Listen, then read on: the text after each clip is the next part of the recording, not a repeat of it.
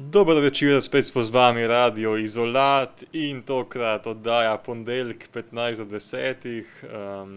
Kaj smo točno nameravali s tem naslovom? Seveda deloma naj ostane skrivnost do konca te oddaje, morda jo takrat razrešimo tudi sami. Gre za vprašanje časa in za vprašanje predrugačenja časa v izolaciji in mogoče tudi splošneje v občutkih, bodisi pri zaposlenosti, bodisi brezdelja. Z vami smo Lev, Ina in Jernej tokrat. Kot vedno imamo šov deljen v dve polovici, prva je slovenska, druga je angleška. Današnji šov bo mogoče malo bolj debatno zasnovan in to je taka debata, ki si prizadeva biti nekaj bolj sproščenega, nek poskus k radijskemu mediju, ki ni radijski medij formalnega jezika in zategnjenih novinarjev, ampak radijski medij spontanega pogovora v izolaciji, ki simulira vaše dnevne sobe in spalnice. Dober večer, upam, da vam bo všeč. V ozadju Jaka Berger in Dejan Berden, naša stalna gosta. Lepe pozdrave, če nas poslušate tudi ona dva. V slovenščini se ta komad naziva Jaz sem mrtev in sem v nebesih Mortona Feldmana. Tako.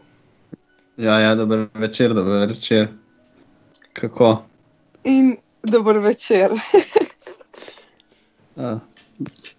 Danes, ko smo rekli, smo malo pogovarjali, kofetkali, če čete.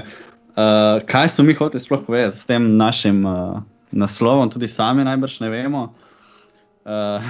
Pravzaprav niti smo se že sami pogovarjali, zakaj imamo tak naslov in kaj razumemo pod ta naslov.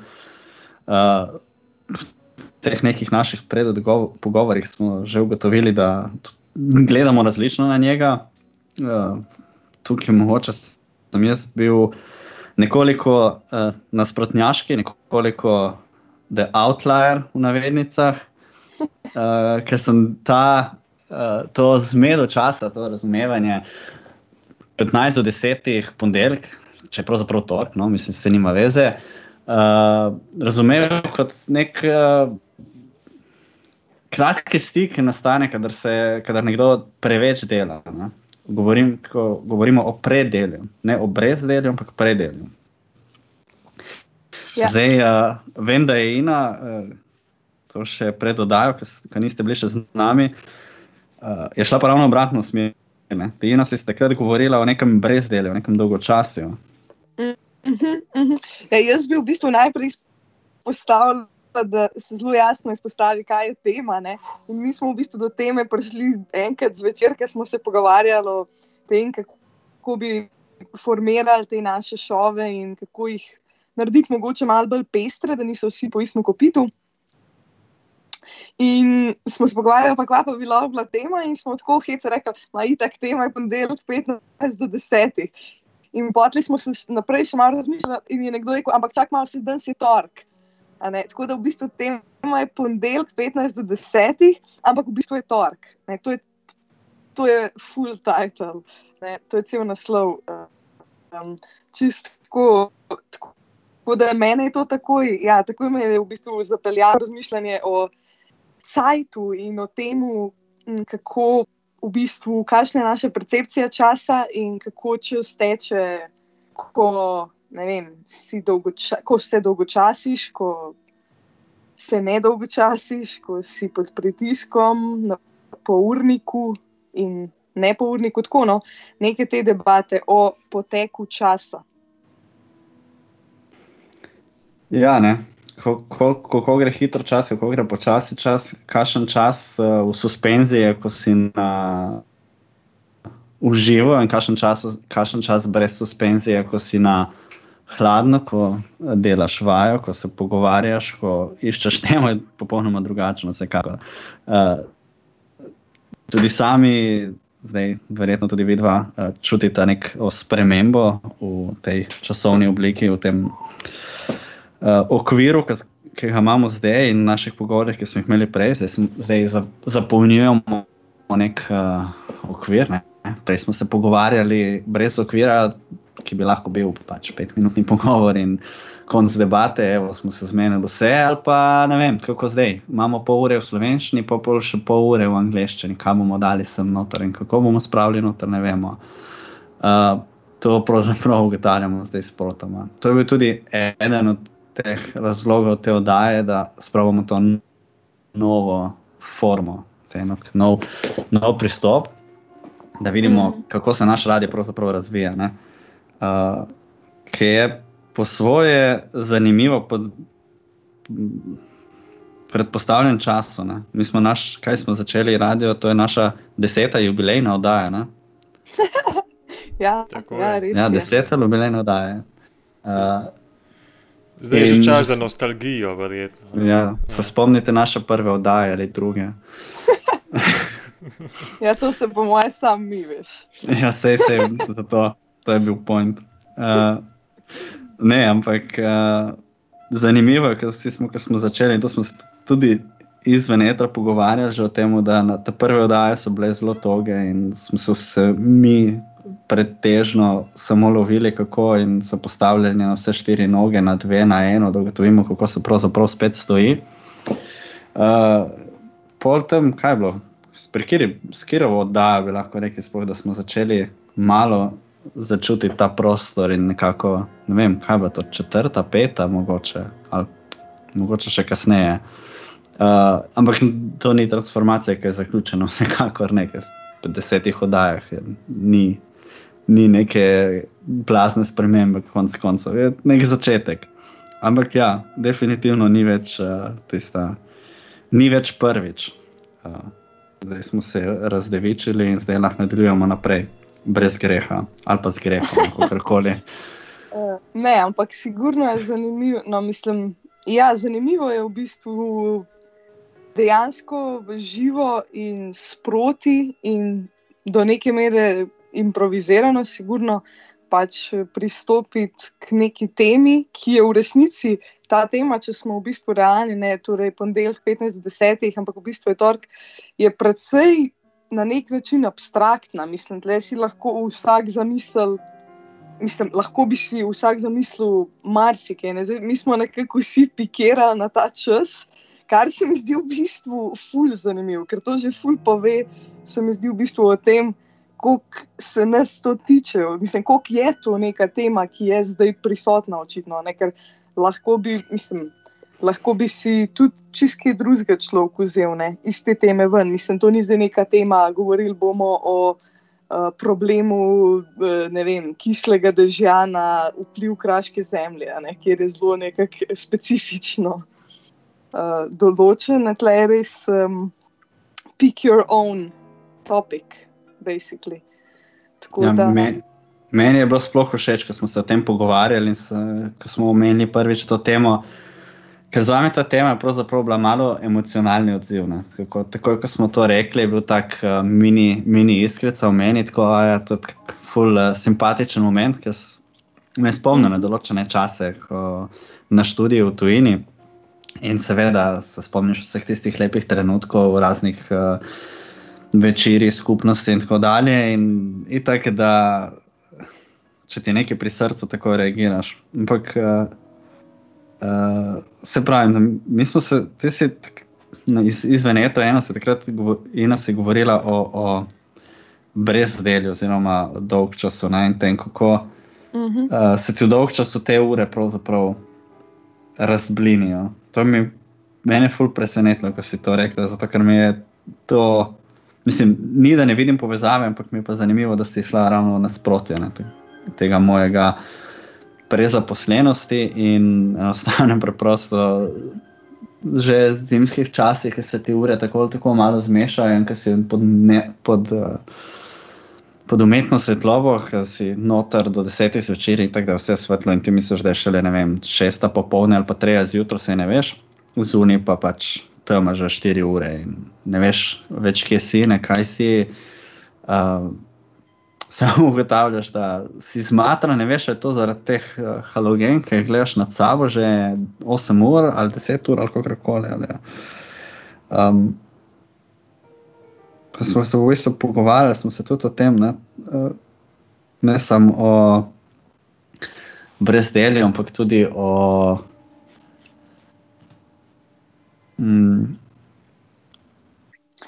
Mislim, ja, na eni strani o brezdelju, pač o dolgočasju, po drugi pa pač prav o poteku časa. No. Mislim, kako v bistvu, vse to je ta klasična vprašanja tega, a ne, kdaj čas teče hiter, kdaj počasne in pol te, torej če čas teče hiter, a ne bi to pomenilo, da ti je v bistvu zdaj zanimiv, pa ti zato teče hiter, ne, ker si skozi entertained nekako, ali je v bistvu, koliko angleščine uporabljam. Ja, preveč, sej to sem vedel, da bo takoj problem še preden smo šli v eter, ker se pogovarjamo tako malo med sabo, je en kup enih tujk, pa vlečemo se tako, ampak dobro, upam, da naša publika prenese. Ja. Bom se potrudila, bom se bolj izražala slovenskimi klenimi, slovenskimi izrazi. To si rekla, ne? Kako poteka čas hitro ali počasi, in mene tudi fascinira dejstvo, da celo življenje iščemo in stremimo k temu, da si krajšamo čas, da čim prej gre vse mimo, istočasno se pa skozi pritožujemo, da imamo premalo cajta na tem svetu, pa da bi vsi radi živeli 200-300 let ali pa najraje ne umrli, ne vem kako. Dobro, se ko si star, malo drugače razmišljaš, ker vseeno ima narava nek tak vpliv, da ti ni toliko hudo.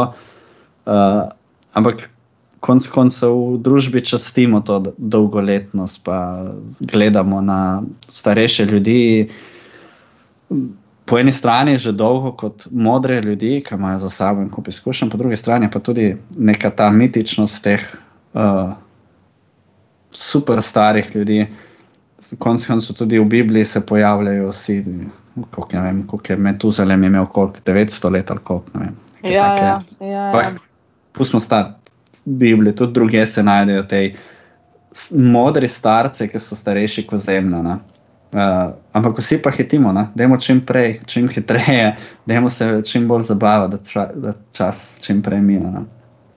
Ja, ne, to so pa ta vprašanja, ne, a je res v bistvu, ker se zabavaš, ne, da je v bistvu čas hitreje mine, ali pa recimo na muzikologiji se spomnim, Lev, ki smo se pogovarjali glih o temu, kako je recimo kot neka predpostavka, da ne bi, ne, če je glasba zanimiva, ne, ti takoj mine, ne, če se ti pa vleče, pa ne bi bila nekako dolgočasna, ne, ali pa ti pač ne prepoznaš nekih zanimivosti v njej, ne, tebi je nekako dolgočasna. Tako da se mi zdi, ampak to je zdaj neka predpostavka, ne, a je res v bistvu tako, pa tudi to v bistvu ta članek, ne, mi smo malo danes smo imeli tudi en pogovor, pa smo si par člankov poslali in jaz sem poslala en članek v bistvu, ki je prav o dolgčasu in o vzgoji otrok in v povezavi z dolgčasom, no, in govori prav o tem, kako smo v bistvu res ful navajeni, da smo konstantno v akciji, ne, konstantno se ti mora nekaj dogajati, ker drugače, mislim, že ni zadost, ne, panika, ne moreš ti kar samo ležati pa gledati, ne, ali pa samo opazovati, ne moreš nekaj delati skozi, ne. Tako da se mi zdi v bistvu tudi v navezavi pač z muziko oziroma z vsemi stvarmi, ki so time related, kar je zelo veliko stvari, praktično vse. A ne, zdaj, odvisno kako da imamo čas, kot nekaj notranjega, kot nekaj zunanjega, ampak je v bistvu to zelo neka relativna stvar, kaj je zdaj to zanimivo, kaj je zdaj ta zabava, kaj je zdaj entertaining, ne, pa a bi to res mogli, no, če sam zaključimo v povezavi s tem člankom, ne, a bi res mogli otroci biti skozi pač nekako zabavani, ne, to je entertained, da bi jih mogli skozi nekaj vleči, ne, če ne starši pa aktivnosti, če ne aktivnosti pa, ne vem, iPadi oziroma televizije, računalniki, igrice, ne vem, kakorkoli ne. In kako je v bistvu včasih bilo dosti bolj, zdaj to spet neke vrste nostalgija, včasih je bilo tako, zdaj tako ne, ampak vsem do neke mere se mi zdi, da je sigurno to res, da je pač včasih so otroke poslali ven in so se pač igrali, ne. Zdaj med sabo sami pač nekako so se znajdali, ali pa tudi, če so bili zraven, ne, so tudi nekako več pomagali delati ali pa. Ja, pa pet pospraviti sobo, če ti je dolgčas, to je bilo v članku, tudi tam je bila taka simpatična. Ja, absolutno, pač ni bilo v nas, zdaj sem pa jaz iz svojega časa vzel del in ga posvetil tebi, ne, in te danes sem tudi porinil iPade pa telefone, to je tudi bilo tudi članko noter, da ni vedno nujno, da so starši aktivni, ne.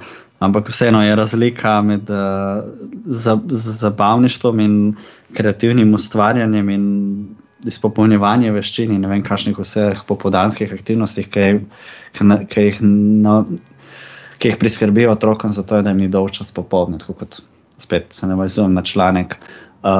Mogoče samo za sekundo, za tiste poslušalce, ki poslušajo v živo, jaz sem že delil članek na naš Facebook, tako da se ga res lahko tudi zdaj v živo gledati, če vas blazno intrigira.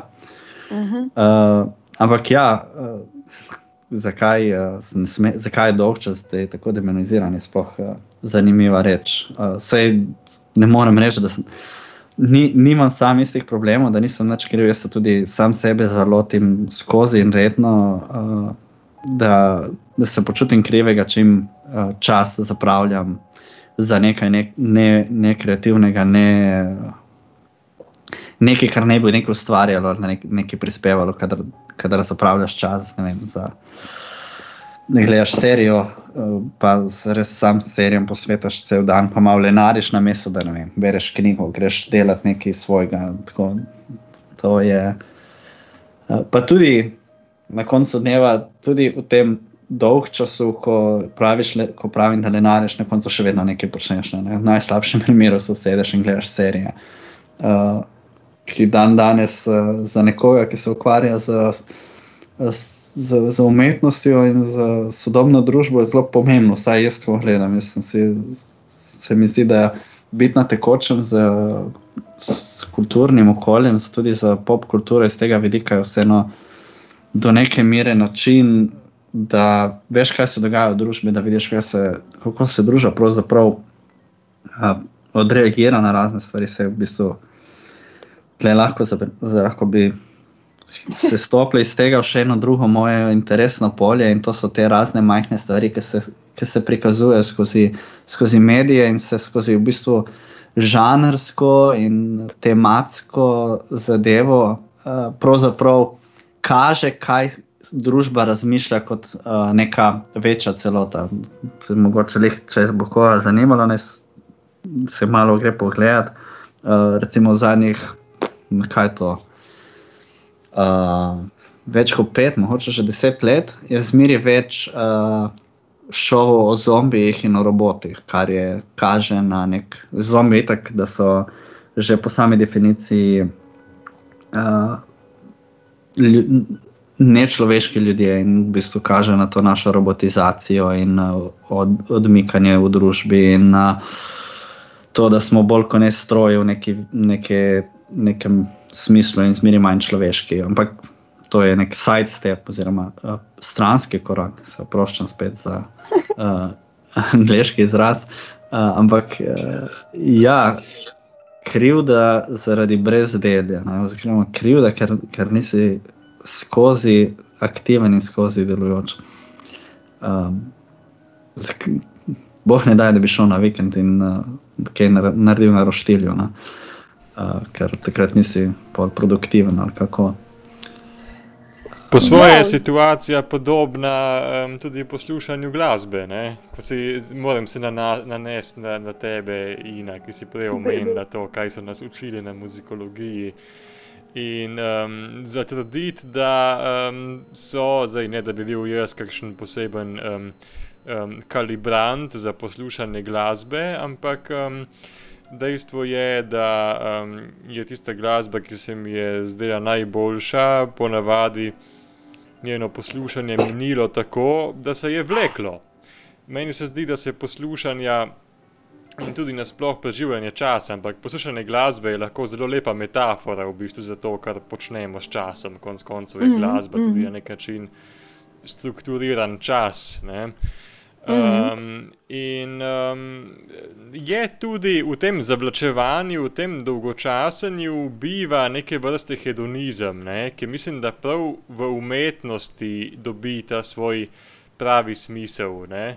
In osebno bi si kdaj tudi želel, da bi to okušanje umetnosti v bistvu, ne, spravi to, da v bistvu čas dejansko počasneje mineva, ker po moji logiki je tako, da če je nekaj dobro, potem je boljš, da mine počasneje, ne. Ampak nekako ta logika se mi zdi, da ni več tako pogosto prisotna, ne. Da ni več tako pogosto prisotna in da gre nasplošno v današnjem svetu, zdaj generaliziram, veliko bolj za neko polnjenje časa, kot pa za njegov tek, ne. Oziroma kot za zavedanje tega njegovega teka in tudi zavedanje tempa, se pravi, da čas res dojemamo kot neko danost, ki je in ki včasih teče počasi, ampak ta počasen tek dojemamo kot vrednoto, ne. Ne vem, mogoče to zato, ker nimamo več peščenih ur, ne, pa ne moremo več materializirati časa tako lepo, kot smo ga včasih. Ne nazadnje je tudi veliko manj, kako bi se reklo, časovnih intervencij v vsakdanji prostor, ne. Ur je manj, razen na zvonikih, ne. Ne vem, jaz sem vsak dan redno na vsake 4 ure opozorjen, da čas teče, ker vsake 4 ure zazvoni cerkev. To pomeni, da vsake 4 ure vem, da je čas minil, torej za vsako uro tolče, kolikokrat pač tolče, ne vem, ker se človek čisto zmeša, zato ker včasih ob kakšnih 12 ali kaj takega misliš, da bo odneslo zvonik, pomaš pa na 4 ure enkrat, 2krat, pa na 3/4 ure 3krat in pol spet. Tako da ta markacija časa, če živi blizu zvonika, je v navednicah zelo očitna. Zanimivo, da jo opaziš samo občasno in redko in velikokrat samo takrat, kadar se tismu zvonu tam zmeša. In še bolj zanimivo je, ko opaziš, kadar tega ni. Kar sem bil blazno presenečen, ker je bilo zdaj za okoli velike noči, mislim, ne. Ker to sem te takrat, če se spomniš, Ina, še v nekem našem pogovoru še spraševal, ker pač meni te stvari niso lih najbolj jasne. Pač, tako je pač, če človek ni hodil v Birmi in ni krščen, pol enih stvari, kljub temu, da si obdan naokoli z vsem tem, ne veš. Ampak jaz sem hotel nekaj drugega navezati, še pravzaprav to, kar si ti zdaj govoril, Lev, na to danost časa in dolgo, koliko je čas dolg in tako dalje. V bistvu eno knjigo, ki ravno kar berem, nisem še niti prišel do konca, in govori o sprehajanju in mi je ful zanimiv, tak zelo zanimiv detalj je bil to, ko reče, ker to govori tudi o sprehajanju kot o 3-dnevnih, 4-dnevnih, 5-dnevnih ekspedicijah, kadar res hodiš, ne hodiš. Takrat ne greš na spreho, takrat hodiš. Hodiš cel dan in se potem sam po noči prespiš in pol spet cel dan hodiš. Tako da v bistvu tvoj celodnevno početje je hoja. Ampak hoja ima še en zanimiv faktor. Sploh danes se tega prekleto zavedamo, če smem tako reči. Hoja je počasna, izredno počasna. Zato, da priješ ti od tukaj do, ne vem, koliko se bila noter je, 300 km je bilo poti, 5 dni, 2 dni takega, ne vem, kakorkoli, hoja je traja, ne, ni tako, ker danes skočim v Ljubljano, danes ne skočim niti ven iz občine, ampak ko smo to še lahko, smo se usedli v avto in v eni uri si bil v Ljubljani, ne, ali pa ne vem, če si iz okolice Ljubljane 20 minutah, pol ure, ali kakorkoli. V Sloveniji sploh si lahko v istem dnevu na drugem koncu države in nazaj, pa še kaj narediš vmes. Mogoče v kakšni večji državi, ker se dejansko dejansko velike razdalje, to ni tako možno. Ampak vseeno, tudi do Berlina si iz Slovenije v enem dnevu. Starta zjutraj in si zvečer tam. Mogoče moja najdaljša pot, kadarkoli je bila z avtom, je bila 2000 km in tudi tisto smo na koncu opravili v 3 dneh ali 3 ali 4 dneh z avtom. S tem, da smo bili vmes na trajektu in tako, ampak da se marsikaj danes hitro prijeti, ampak če bi pa hotel hoditi in da bi res dejansko spoznal tudi vse to, kar je okoli tebe, ker tudi to je razlika pri hoji in pri vožnji, je, da ti vse to, kar te obdaja, če hodiš, dejansko spoznaš in vidiš. Ne? Pokrajina se ti sproti odpira, si živi s pokrajino, ne beži mimo tebe. Ne? To, kar vidiš nadaleč, moraš sploh šele osvojiti, kaj šele, da bi nekomu prišel do kje. Je čisten drugačen pristop do časa in tudi to si danes ne dovolimo več. Jaz sem se pravzaprav vse je ful lepo brati, smo se hoja tako in ti vzame 5 dni in pol razmišljaš, jaz bi tudi mogoče kdaj probal tako malo več hoditi in pol pomisliš, kdaj, se ne morem. Največ, kar imaš tisti vikend ali pa dopusti in to je to, ampak pol... Za dopust mislim, da boš šel zdaj hoditi, ne? Ja, ne vem, kakšni grejo, vse imaš te... Ne, vse imaš. Ta romanje, te trejle pa to. Ja, pa romanje razno, tisto mora biti tudi zanimivo. Meni se v bistvu zdi, da, mislim, samo da recimo zanimiva je stvar v zvezi s hojo oziroma pa z neko potjo, ne, da v bistvu pač ti takoj, ko se usedeš v avto, ne, ali pa spet prepotuješ 2000, 30 km, 50, whatever, mislim, kakorkoli velik kilometrov oziroma dolgo pot, ne, nekak fokus v bistvu, ko ti začneš potovati, se mi zdi, da gre avtomatsko na to pot, ne, ni več nekega fokusa, ne, se mi zdi, da v bistvu v dnevnih življenjih, vsakodnevnih, smo manj v bistvu fokusirani na pot, pa bolj na cilj, ne. Nekako, moram to smo tudi že debatirali, to-do lists, ne, torej seznam opravil, ki jih bom danes ali pa ta teden ali pa ta mesec naredil, ne. Medtem ko pač, ko greš ti na pot, pa v bistvu ta pot postane dovolj, ne, kot da bi bila, se mi zdi, zato je tudi recimo hoja oziroma katerakoli pot postane ful zanimiva, ker je pot, ne. Ker postane v bistvu nekak center zanimanja oziroma pozornosti ali, ne vem, tvojega interesa pač pot. In pot je v bistvu vedno, se mi zdi, ful bolj zanimiva kot cilj, ne. Kot samo, opravil to, opravila to, naredil to, zdaj pa, moram to. Plus, da recimo, ne... sem še to, da končam.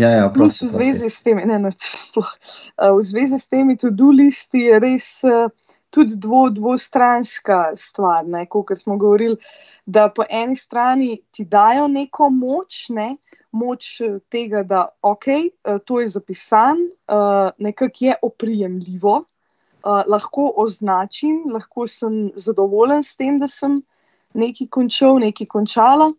A ne, po drugi strani pa v bistvu jaz se skozi večkrat soočam prav z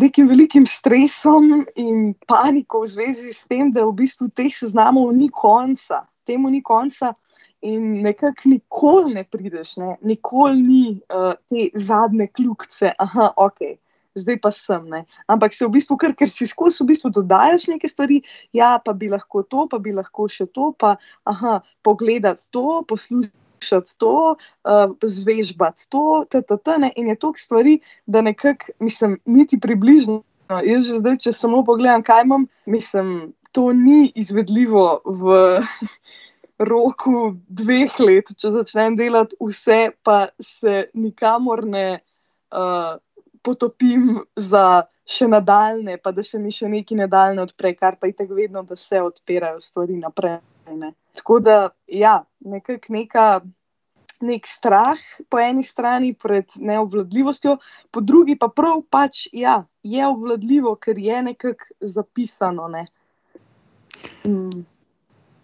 Ja, jaz sem v bistvu hotel tam čisto na hitro narediti repliko in v bistvu bom tudi nadaljeval pol s to repliko in še ostalo zraven, ker se mi je nekaj malega posvetilo pravzaprav s tem tvojim to-do listom in s potjo.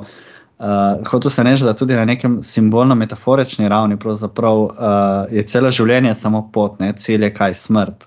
In seveda, da je bolj zanimiva pot kot cilj. Tudi v nekem tem bolj holističnemu pogledu na življenje. In zato mi je bilo zdaj zanimivo, ker se ti govorila ta to-do list stvari za nares.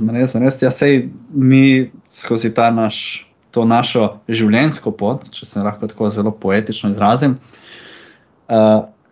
si nalagamo konstantno te to-do liste in mogoče si jih namenoma nalagamo preveč ravno iz tega nekega vidika, da ne bi prišli do cilja. Ja. Ravno, ker če si ti enkrat konc z vsem, kar imaš za narediti v življenju, pol si prišel na cilj ali kako,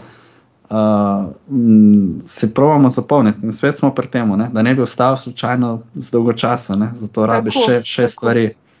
Da slučajno ne bi prišli do tega, da bi se bilo treba ustaviti pa nekako v bistvu samo biti, pa se spet to so spet moderne filozofije ali pa New Age ali pa hkrati tudi budizem ali pa nekako samo ta opazovanje, čuječnost, meditacija, molitev, kakorkoli, kjer se človek ustavi, ampak vse, se mi zdi, da se zelo izogibamo temu soočenju z momentom, s časom, kakor bi lahko rekel. Jaz mislim, da je najboljše, da zdaj tukaj, ker smo ravno prišli do smrti in do takega zanimivega preloma in tudi minutnega preloma, smo ravno na polovici naše oddaje, naredimo en kratek premor z glasbo. Mislim, da bo Lev napovedal, kaj pravzaprav bomo poslušali. Pol se pa vrnemo z angleščino, z manj slovenskimi besedami, pretežno in izključno angleškimi. Yes, so we are here now in English. We are returning with our debate on time and other connected things, but for now I had in mind something quite meditative and perhaps not the newest music. It's Johann Sebastian Bach Fugue number 24 in B minor, performed by Kimiko Ishizaka. Let's listen now.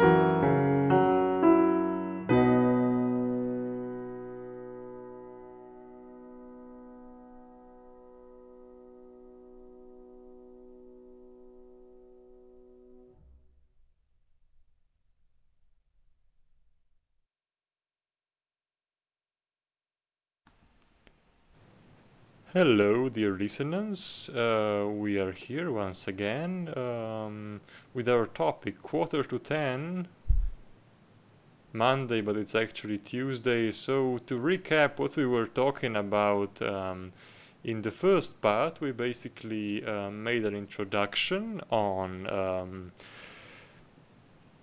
different understandings of time, and we mentioned music as a metaphor for time, and how basically in today's world time is way too often used as something, as a space to be filled, and perhaps often what is more valued is the time that is basically filled, and also the time that passes quickly rather than time that passes slowly. This is only one of the things that we talked about, but then there are also others that I just now, doing my double work as a sound guy, am a bit confused about, but nevertheless, perhaps some of you could help me. We Yeah, can don't worry. definitely jump in. So we also talked about how walking and traveling actually changes the perception of time and of life, and that was kind of the deadly ending of the first section, that the life itself is a road, is a path, and how we perceive it differently than just checking off stuff of to-do lists, of having like checkpoints, and how we can feel like stressed and under pressure over these to-do lists because they're never ending. I mean, they are we there's no end to them. So, and in a way, when you're traveling, the focus is on the path. Is just the path is the moment, the whole deal, and otherwise with to-do lists, the deal is the end, is the goal, right? The goal is to do what is on the to-do list. So Then we also touched on the dichotomy of work or entertainment and boredom. Also, in this regard, we kind of touched on the topic of feeling guilt because of not working or not doing something productive, being idle, and just not doing anything, enjoying leisure. These are more or less the main topics we touched upon. We've explored them in different ways, but I don't think we really came to any concise conclusions, rather some open questions. I think that's more or less fine. Also, for a recap, I think we can continue with this conversation. mm-hmm. Where to go from of these options, I don't know. We've actually ended the last sections with that, which is only appropriate. We've come to that conclusion through, as it was mentioned before, through the journey called life, which the ending, the last checkpoint, the finale grande, is death, and how we keep putting stuff on our to-do list to just never arrive to that ending, to kind of keep journeying forever, hopefully. To do that. Yeah, that's never on the to-do list. That's always something. Yeah, depends. For some people, it is though. The suicide people, I mean, it is on the list. In any way, well, I don't know if it's on their to-do list. It just ends up being done because some people, probably a lot of them, don't really plan ahead that much. Oh, they do. I think there are books on that, but that's a side topic. I mean, it's probably a mix of all, right? It's not just one. Of course. Yeah. There's it's a mix. It's also not. I don't know how conscious of a decision it is, because it's affected probably by depression and a lot of other factors, which is, well, maybe we kind of try not to go into the into depression ourselves and kind of steer clear of this topic. Maybe go into the guilt.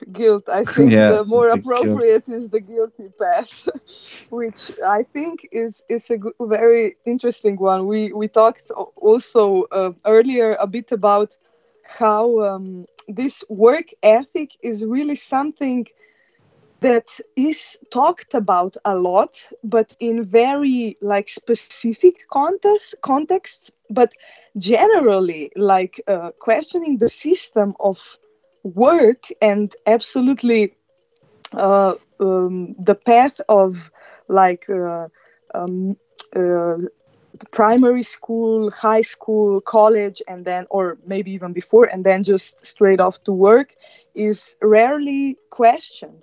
And how work ethic in general, the policy of like idleness, if that's a word, Uh, or yeah, or on that topic, maybe also for our English listeners, we left a link um, to an article about boredom, which kind of dips its toes into the same things we are talking just about now. It's about how we don't want to feel idle at any time, and we try and fill our time with productive activities. But it also is about how we don't let the same thing happen to our kids anymore. So if they're bored, we kind of direct them towards more after school activities or any other kind of productive things to do, or in worst case at least entertain them with something to watch or something to listen. uh, but not letting this space of boredom create a situation in which one would have to react with his self, his personality, his uh, I don't know how to say it, his ego and everything, his it's being.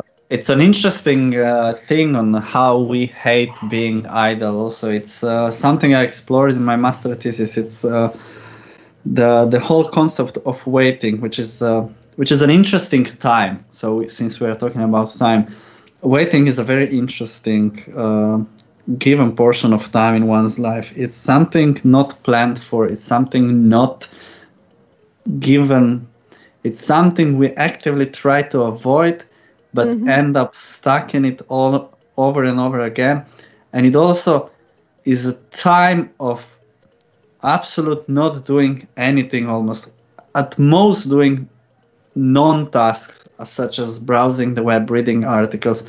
Sometimes can be productive if you plan ahead and take a book or something like it and say that, okay, I've read something. This is how I've read a couple of books from Freud while I was waiting in the hospital for hours and hours and hours.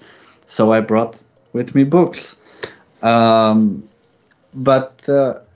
even considering that you don't read or you don't do anything, waiting is a very interesting, precious time that we take for granted and don't stop appreciating. It's a very, very good portion of time that give us extra time in our day, because you're stuck there waiting. So let's say you have to go to a doctor, you have things to do, you have a busy life, you go there, you end up at the doctor's office or at the dentist, or I don't know, whatever you're trying to get to, and you end up waiting, and you don't wait 5-10 minutes, you wait an hour, 2, maybe even 3. Come on, it can happen. And you would never take that portion of day out and reserve it for your own thinking and for yourself if it wouldn't be that you would be stuck into that position. So when I was thinking about this and when I was writing about it, I was not writing about the time part or about the waiting. I was writing about the beauty that can be had during this time. So it's when you accept the fact of you being there, being stuck, being in that situation, you can make the most out of that time if you choose so. It can be a time of observation even. So you can repose and move back from what you do normally and just look around you what people are doing or observe something or just enjoy your thoughts in a sense.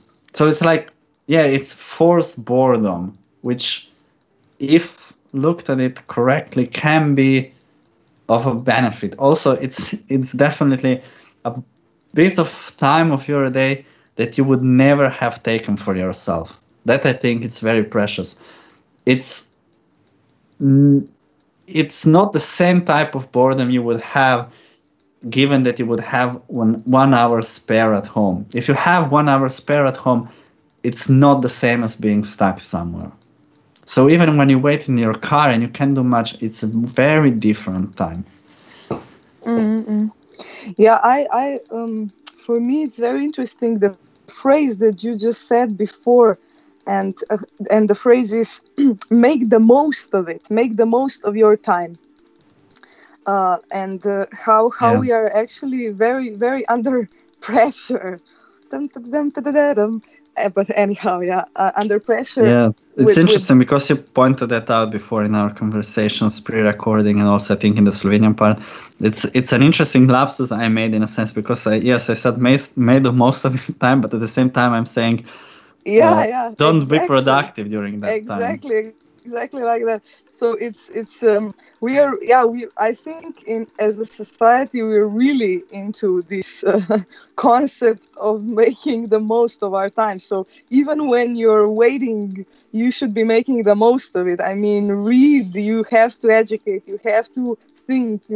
I mean, this boredom that was once again with the nostalgia, but that was maybe once more Accessible. obvious because there was no entertainment or less of it, was kind of a space to create something new. I mean, a lot of music happened in that time. A lot of ideas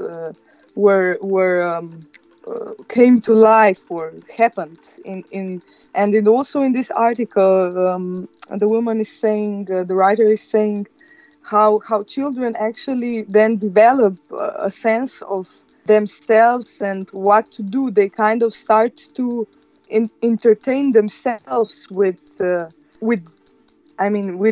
being. I mean, with what they can do. It's not always, you're not always depending on some outside entertainment, and I think that's a concept that's hard to escape because we are so into it, so used to somebody providing something, and we all also work in that way. So okay, I'm doing this and I'm providing some people with this. With my work, I'm providing that people, and some other people with their work are providing me that. And this this whole system of just constantly being entertained or paid attention to in a way, or at least your brains are constantly having the attention. That's how TV series are built, to not lose momentum. And it's also interesting how also to maybe connect back to Western music is also built in that way. How to build tension, how to prolong tension, how to drive it, how to drive the whole symphony, how to make an hour and a half, let's say, if it's a Mahler or long symphony. Now you reminded me of a great piece of Western music, which is Muzak. Yeah, okay, but yeah, great piece. Maybe an awful concept, but yeah. No, but it's the thing is that it is the music for waiting. I actually have a record somewhere at home that was given as a showcase or something like that. It was not for sale. It was something you would get. Actually, the history of it is kind of crazy. I urge anyone who doesn't know about Muzak to just go on Wikipedia and read the whole damn thing, because it's just really crazy. The history is really, really crazy. But I kind of really, I would really, if I could, I would just jump into the next room, bring the record here, and read you the back label because it's very interesting. The composition of that music is also built in a very specific way. All of the bits and pieces of the symphony in obviously huge brackets, or parentheses or whatever quotes. It's really, really interesting because it's built in a manner to kind of create this mindscape. I would call it a mindscape. It's phases, and it's. I mean, if I could get a hand of more of those records, I would, because not so much to listen to them, but I'd really like to dig into the whole concept of how you build this elevator time and shopping music. It's crazy. Also, shopping music, that's a very interesting concept of filling up time and somebody's head. Has any of you been into any of the shops? I don't know that happens so much in Slovenia. I haven't seen that, but I remember this Daily Whaley shop in not a sponsor, so sorry, just a quote. No, not a sponsor. Really, I thought I saw you in some Daily Whaley. Yeah. No, just that felt so strange, like airing any company, just singling them out. But it's okay. It's in the shopping center in Trieste, and I remember going there a couple of times, and it's kind of funny because they really had techno music going on, really, really party music. So. But there is research done into this that most people would shop more if there is more energetic music in the shop, which again music is not.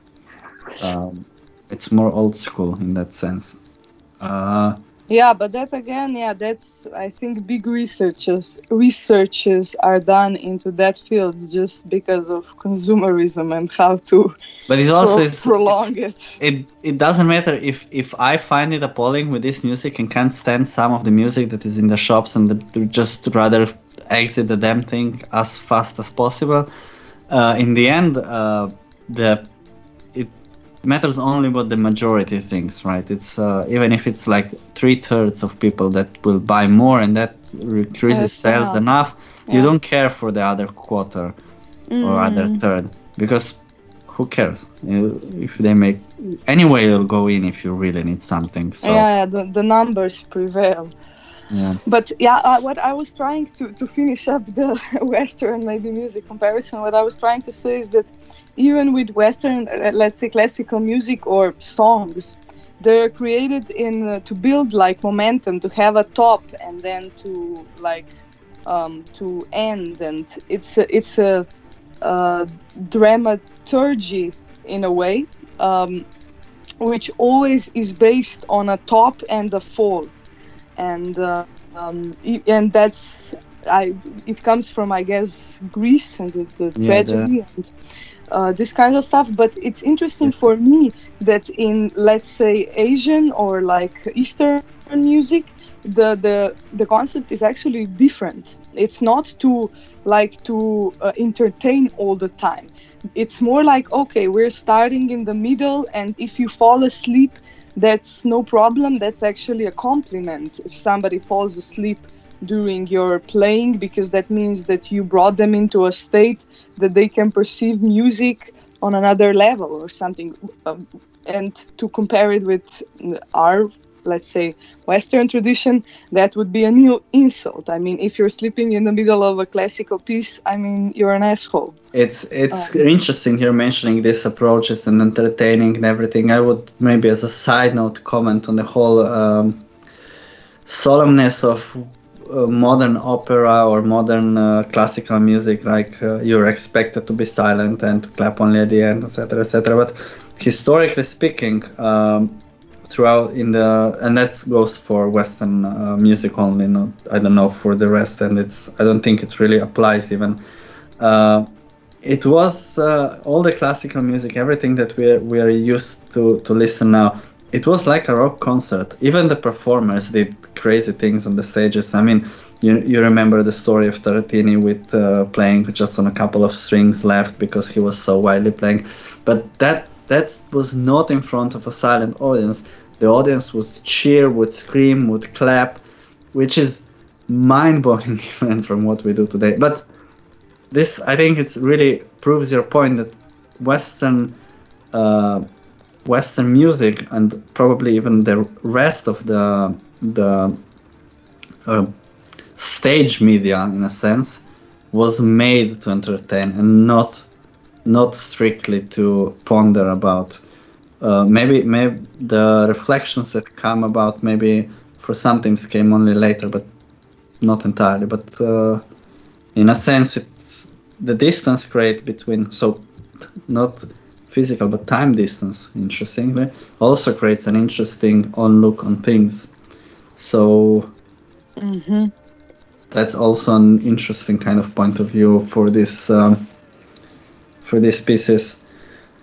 Yeah, I mean, you're constantly drawn. It's meant to be like a good story is the one that draws you in, that has a flow, and you want to read, and there's tension, and you go, and there's tension, and then release, and tension, and release, and it's all these mechanisms. While maybe in Eastern music, it doesn't work in that way, and I think that has to also do with just how we perceive time and our lives should be, like making lists and checking and tension and then release and complete it, and then feel the gratifying feeling of completeness. I completed the task, and I don't know, I mean, I guess we're more into this cycle. I wonder if we're close to our new today's to-do list. We're talking so much about time, but I'm not really looking at the time. And I've checked, and we've just about reached the 21 mark. I mean, we could go on, but maybe we've rambled about enough for today. We might, I think, we have one more song, right, Leo? Yes, we do. So let's wrap up, or do we do a wrap up after the song?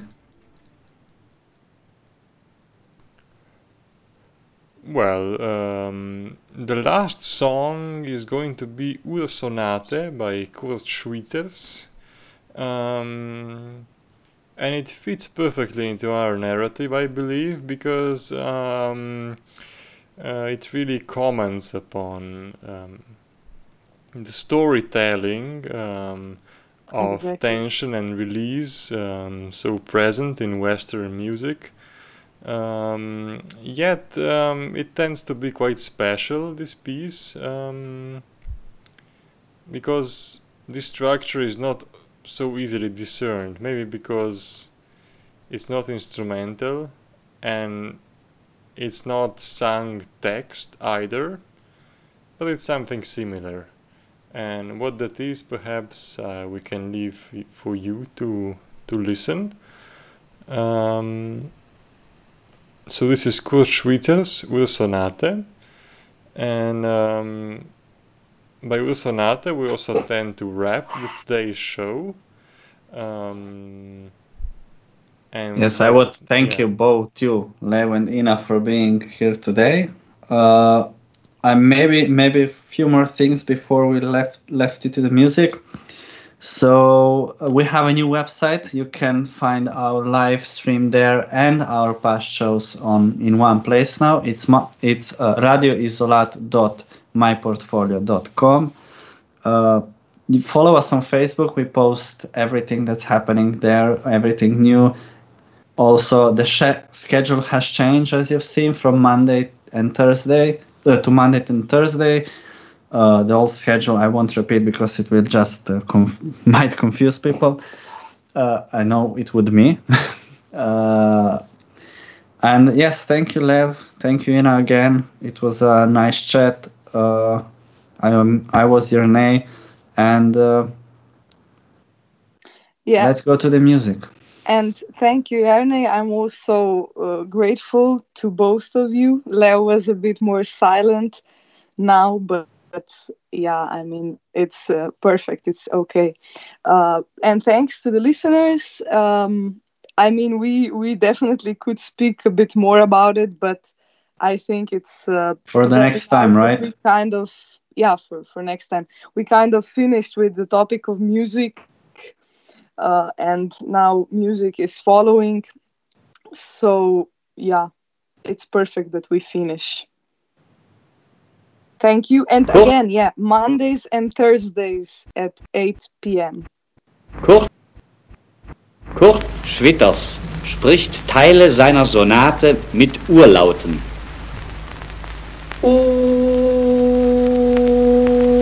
Der Bebe, Finsbe, Bebe, Finsbebe, Finsbebe, Finsbebe, Zeu, Pegit, wie the Sindri im Pittuto, Yuka, Rinsaka the baby hinskermu, Tiuhunsetio rinskermu, Rakate baby, Rum to Tiuhunsetio hinskermu, Tiuhunsetio rinskermu, Rakate baby, Rakate BC, Fums bava te teu, UTTVB Fums. O B B B B B O C C C C C O Rinsakata B B O Ta Ta O Lanketorgel Oka Oka Oka Oka Lanketorgel Pipi Pipi Pipi Tsuka Tsuka Tsuka Tsuka Lanketorgel Rum Rum Lanketorgel Tiulen Trell Lum Tum Trell Lanketorgel Rum Tum To Lanketorgel Tiulen Trell Lum Tum Trell Lanketorgel Oka Oka Oka Oka Lanketorgel Pipi Pipi Pipi Tsuka Tsuka Tsuka Tsuka Lanketorgel Rum Rum Lanketorgel Tiu iu Tiu au Tiu iu Tiu a Tiu iu Tiu au Tiu iu Tiu o Tiu iu Tiu au Tiu iu Lanketorgel Oka Oka Oka Oka Lanketorgel Pipi Pipi Pipi Tsuka Tsuka Tsuka Tsuka Lanketorgel Rum Rum Lanketorgel Tiulen Trell Lum Tum Trell Lanketorgel Rum Tum To Lanketorgel Tiulen Trell Lum Tum Trell Lanketorgel Oka Oka Oka Oka Lanketorgel Pipi Pipi Pipi Tsuka Tsuka Tsuka Tsuka Lanketorgel Rum Rum Lanketorgel